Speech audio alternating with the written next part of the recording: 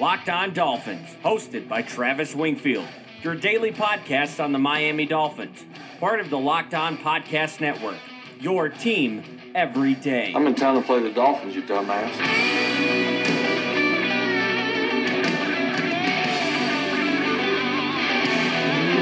What's up, Dolphins, and welcome into the Wednesday, August the 22nd edition of the Locked On Dolphins podcast. I am your host, Travis Wingfield, and I'm here to bring you your daily dose of Miami Dolphins football. And on today's show, the Dolphins are back at it on the practice field. We'll get you caught up on all the injuries and all the goings-on in Davie, plus an opinion on Robert Quinn in for Ndamukong Suh, a surprising rushing statistic for the Dolphins, and your questions via the Twitter mailbag. But first, I kindly invite each and every one of you to please subscribe to the podcast on Apple Podcasts. Leave us a rating, leave us a review. That's how the podcast is judged. iTunes Top 200, and the higher we get up that list, the more Dolphins fans we go out to. So that is greatly appreciated for all you guys that have done so. Give me a follow on Twitter at Wingfield NFL. Follow the show at Locked On Fins, and of course, check out the number one blog in the Locked On Network, LockedOnDolphins.com, for all your daily Dolphins content needs. And last but not least, the other Locked On Sports family of podcasts. For you NBA fans, the Locked On Heat and Locked On Magic podcasts, and the Locked On NFL podcast that has been completely redone and reshaped with guests every single day from ESPN and other major outlets. So check that stuff out, but let's go ahead and get right into the injury reports. All right, Miami! And today, Jim Mandich takes us into the practice report, talking about injured players, who is back, who is still down, and not practicing. The first one, the biggest news of the day, Kenny Stills back at practice, a full go, and that's a very good sign for this offense, because this offense is going to rely upon the depth of the wide receiver crew. You have 160 targets from Jarvis Landry that have to be replaced, and Kenny Stills, Jakeem Grant, Albert Wilson, Danny Amendola, all of these guys have to stay healthy to fill out that ball distribution offense we keep talking about all off season. And not to continue to pile on Devontae Parker here, but I could honestly take him or leave him at this point. He's just a bonus. Any production you get out of Parker at this point, to me, is a bonus for the season. A new member of the injured list of the same crew we get every single day has been added. Trey Elston is new to that list. He is not participating in practice. Kalen Ballage, the running back from Arizona State, he was out there in shorts, but because of his presence in the concussion protocol, was not able to practice. Nor did Marquise Gray. He was out as well. And then the usual suspects you guys are used to at this point: Will Hayes, Jake Brendel, Mike Hull, all absent from Tuesday's practice as well. And that's it for the injury report, but we have some notes and nuggets to get to from Tuesday's Dolphins practice, and we'll do that right now. That's another Miami Dolphins. So the first note, so to speak, is that Mike Martz was in attendance for practice on Tuesday with the Miami Dolphins. And if you'll recall, Mike Martz was Adam Gaze's original mentor. He was the originator of this complex offense back with The Greatest Show on Turf. Adam Gaze met Mike Martz in Detroit, where Gaze's first professional football job was. And I really hope that Martz was able to drop some input about what he's seeing at practice, because I think this offense, at least in theory, should be closer than the one we've seen in the past few years to Mike Martz's offense that Adam Gase kind of took and adapted and made his own. Because as you'll recall, last year there was a story about Mike Martz having one of those famous late night conversations with Adam Gase, who stays up till 4 o'clock in the morning texting people like a crazy person. But he was talking to Mike Martz, and Mike Martz said that this is not the offense that you're running. This is not my offense that you're running. What are you even doing with this group? And there was obviously a myriad of reasons of why they couldn't execute the offense in the proper way.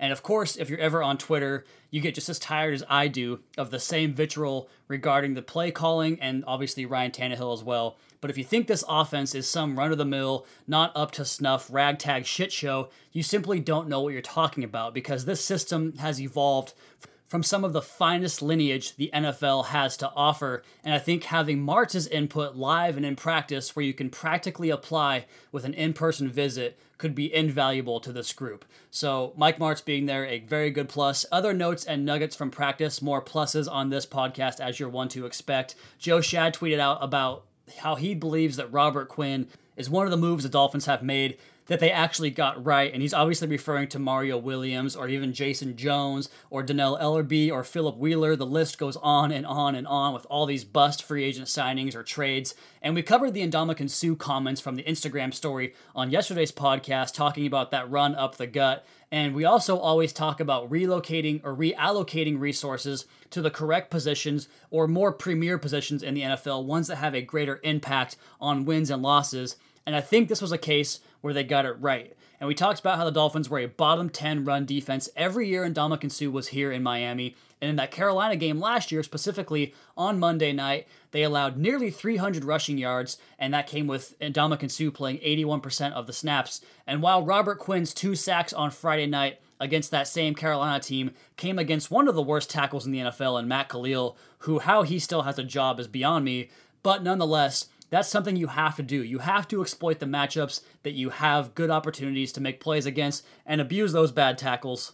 And I was so damn impressed with his ability to flatten the edge. We know he has that quick burst and quick get off, but his unnatural lean that he can get around that edge and bend, it was so rare and so cool to see on Friday night, because hopefully he can create opportunities where they have to chip and deal with him, and then you free up Cam Wake, who's an even better pass rusher. So awesome to see. They've talked about that ability to bend a lot, and we saw it on Friday night in spades. So very, very good to see. You reallocate $17 million to an edge rusher that is worth about $11.5 million, according to his contract, and you might still suck against the run, just like you did last year, but at least you've got a closer in Robert Quinn who can come in and close out games and get third down stops at a much reduced cost to what you were paying to Ndamukong Suh.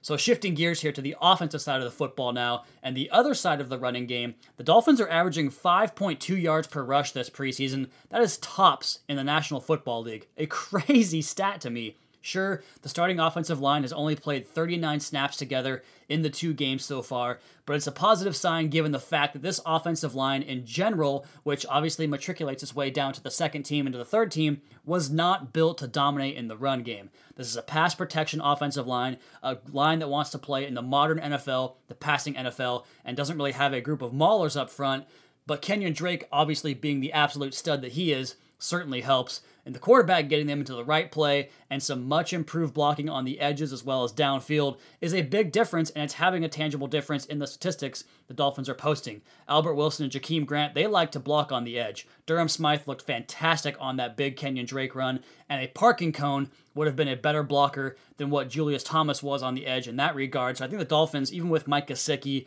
obviously Durham Smythe and Marquise Gray, offer much more in that department. You get a big, big upgrade in that area. All right, we are going to get into the Twitter mailbag in the next segment, but first, a word from our newest sponsor. If you guys are not familiar with The Athletic already, you should be. We have a big announcement for today that there are some national writers being moved over to The Athletic. Those names are Jay Glazer, Dane Bergler, Lindsey Jones, and Ross Tucker, all migrating over to The Athletic. Big time announcements, big time news for them. And if you guys didn't hear the show yesterday, The Athletic has made its way to Miami. That's right, The Athletic Miami is up and running, and you can get a special promo discount on your first year subscription for just $2.99 a month when you use theathletic.com/LockedOnDolphins promo code. The Athletic is a subscription-based publisher of the smartest sports coverage for die-hard fans. Their model is simple: no ads, no pop-ups, and no autoplay videos. Instead, readers subscribe for authentic, in-depth coverage written by journalists who know their teams inside and out. Coverage will go beyond game recaps, beyond trade speculation, and provide smarter analysis and deeper perspective about teams and the league itself. Subscribers have access to local as well as national content with more than 650 to 700 news stories published every single week across all sports. Subscribe and be a part of the future of journalism that is The Athletic, now in Miami, and save on your order 40% by using theathletic.com/LockedOnDolphins. Rolling into segment number 2 and one of my favorite segments we do here every single week on the Locked On Dolphins podcast. Your host, Travis Wingfield, at Wingfield NFL, at Locked On Fins, is of course the Twitter mailbag, and you guys provide fantastic content every single time I put the call out on Twitter. You guys know the drill by now. I ask for questions on Twitter, you post a question, I answer on the podcast, and give you a Twitter handle shout out. Let's go ahead and start with the very first one here from our good friends at the Fins Fans Pod. That's Fins Up, Fans Down, at Fins Fans Pod. Likelihood of Albert Wilson taking the majority of DVP snaps by the time the season is over. 100% in my opinion. I don't think this staff really likens themselves to Devontae Parker. They obviously have a big crush on what Albert Wilson is and what he does and an affinity for his game, and they showed that by the contract they gave him, and it's so readily apparent, man. You just watch the difference in the way these guys work and the way these guys play. Albert Wilson's a better player than Devontae Parker, so if it's not that way, we have a serious problem with the coaching staff. Next question comes from Mark Wardlaw, at Mark Wardlaw on Twitter. Who is the best Dolphins wide receiver as far as fantasy goes? I'm going to stick with Kenny Stills. I just think he has the big playability, so many touchdowns from so far away, and this quick strike offense that wants to lure teams to sleep. Kenny Stills working out of that slot. No Jarvis Landry to worry about for him taking those reps away either. So those deep overs, deep posts, those crossers from the slot that he does so well, he can catch those and make some big-time plays. So he's going to have a huge average and a lot of touchdown catches this year. So Kenny Stills, best fantasy wideout. Next question comes from Mark Manor at Easterly1. Can you break down the Wilson drop in the second quarter where Wilson dropped the quick hitter?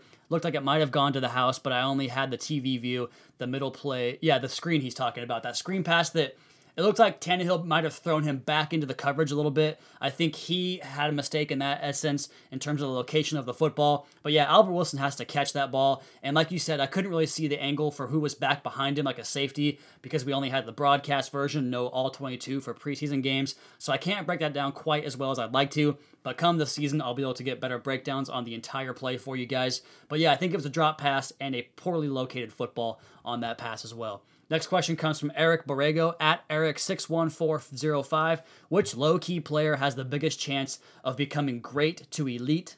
I'm going to stick with the same theme I've been beating all offseason, and that's Jakeem Grant. The guy is he was a 6th-round draft pick. He only got one pass target his rookie year. He waited until December last year to really kind of come onto the scene, but he has that game-breaking ability. The guy can, windmill dunk a basketball at 5'6". We saw him moss Malcolm Butler in the end zone. We've seen him run through 3 tackles on a screen pass for a 60-yard score. He just has that big play ability, and that speed does not slump. That quickness does not slump. He's just a dog. He fights. He works hard. I think he could really become one of those specialty types of players that is really a focal point of the offense.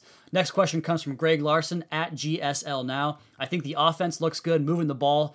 The end zone issues can be fixed. I think he meant red zone issues. What issues do you think can be fixed without having to bring a player come cut down time, or can all issues be fixed before week 1? Yeah, I think it's all in-house, man. It's all going to be dealt with domestically rather than bringing on someone else. And if you do bring on someone else, it's going to be more of like a role player. They're going to get Mike Gesicki more acclimated in the red zone. They're not going to not throw him passes in the red zone like we've seen so far. And the one pass they did, he put a fantastic move on the defensive back and got wide open, but David Fales missed him. I think that play calling, play design, creating touchdown opportunities down inside the 10-yard line has been one of Adam Gaze's strongest points of his entire career. He did it with Peyton Manning. He did it with Jay Cutler. He did it with Ryan Tannehill. I think there's no reason to think he won't continue to do that. So all in-house, all's going to be okay. Just relax and don't worry too much about the preseason. Next question comes from Hugh Jazz at Dustin Can. Do you think Adam Gase can get away from running the screens? Absolutely not. That's part of his playbook. That's an extension of the running game. It's a numbers game. If Ryan Tannehill sees a look he likes, he's going to snap the ball, stand up, throw it out there. And because they have better blocking this year, it's going to look a lot better than what it was last year, because Devontae Parker and Kenny Stills do not want any part of blocking, whereas Albert Wilson, Jakeem Grant, Danny Amendola, those guys are terrific blockers and terrific at finding holes in the zone to run through. Next question comes from Mike Gill. That's at Miami Mike 1313. Given the ho-hum performance of the secondary, should we seriously consider bringing Liffort Hobley out of retirement? I actually had to Google that name. I wasn't sure who he was. He was a former Dolphins safety back in the 80s, I believe, or 90s. Pretty older player, so I don't think he's coming out anytime soon. Maybe Brock Marion, maybe Chris Clemens. I don't know what we need to do. I do want to see more of Maurice Smith back there in dime packages. I actually talked about it on the podcast yesterday, and I think Minkah Fitzpatrick playing more safety helps as well. So there's reinforcements to be had on the team. Once again, all domestic, all interior stuff they can do to fix this problem in the preseason. And the last question here comes from Chris Ballard at The Jeweler. Fill in the blanks. If the Dolphins blank and blank, will make the playoffs, but if they blank and blank, it'll be a long season. I think that's a pretty safe assumption to go off of what I talked about the other day. If the Dolphins stop committing stupid penalties and shooting themselves in the foot, and they stop allowing huge runs on the ground game, and not even talking about like the average yards per carry, just don't allow the big back-breaking runs, then they'll make the playoffs. But if they get Ryan Tannehill hurt, or if they cannot stop the run whatsoever and the big plays continue to happen and the linebacker play does not get fixed, then it'll be a long season. So those are your two answers there. That is the Twitter mailbag. Again, another fantastic set of questions from you guys. And I got to answer this last one here that I forgot about from our good buddy Mike from Boston at Mike PS78_NFL. Is ketchup the most versatile condiment? If not, what is in your opinion? I posted a picture of myself going to town on some DQ chicken strips and fries with about 8 little buckets of ketchup. So you are talking to Team Ketchup right here, Mike. I love ketchup. That stuff is phenomenal. But how dare you put it on a steak? Never put it on a goddamn steak.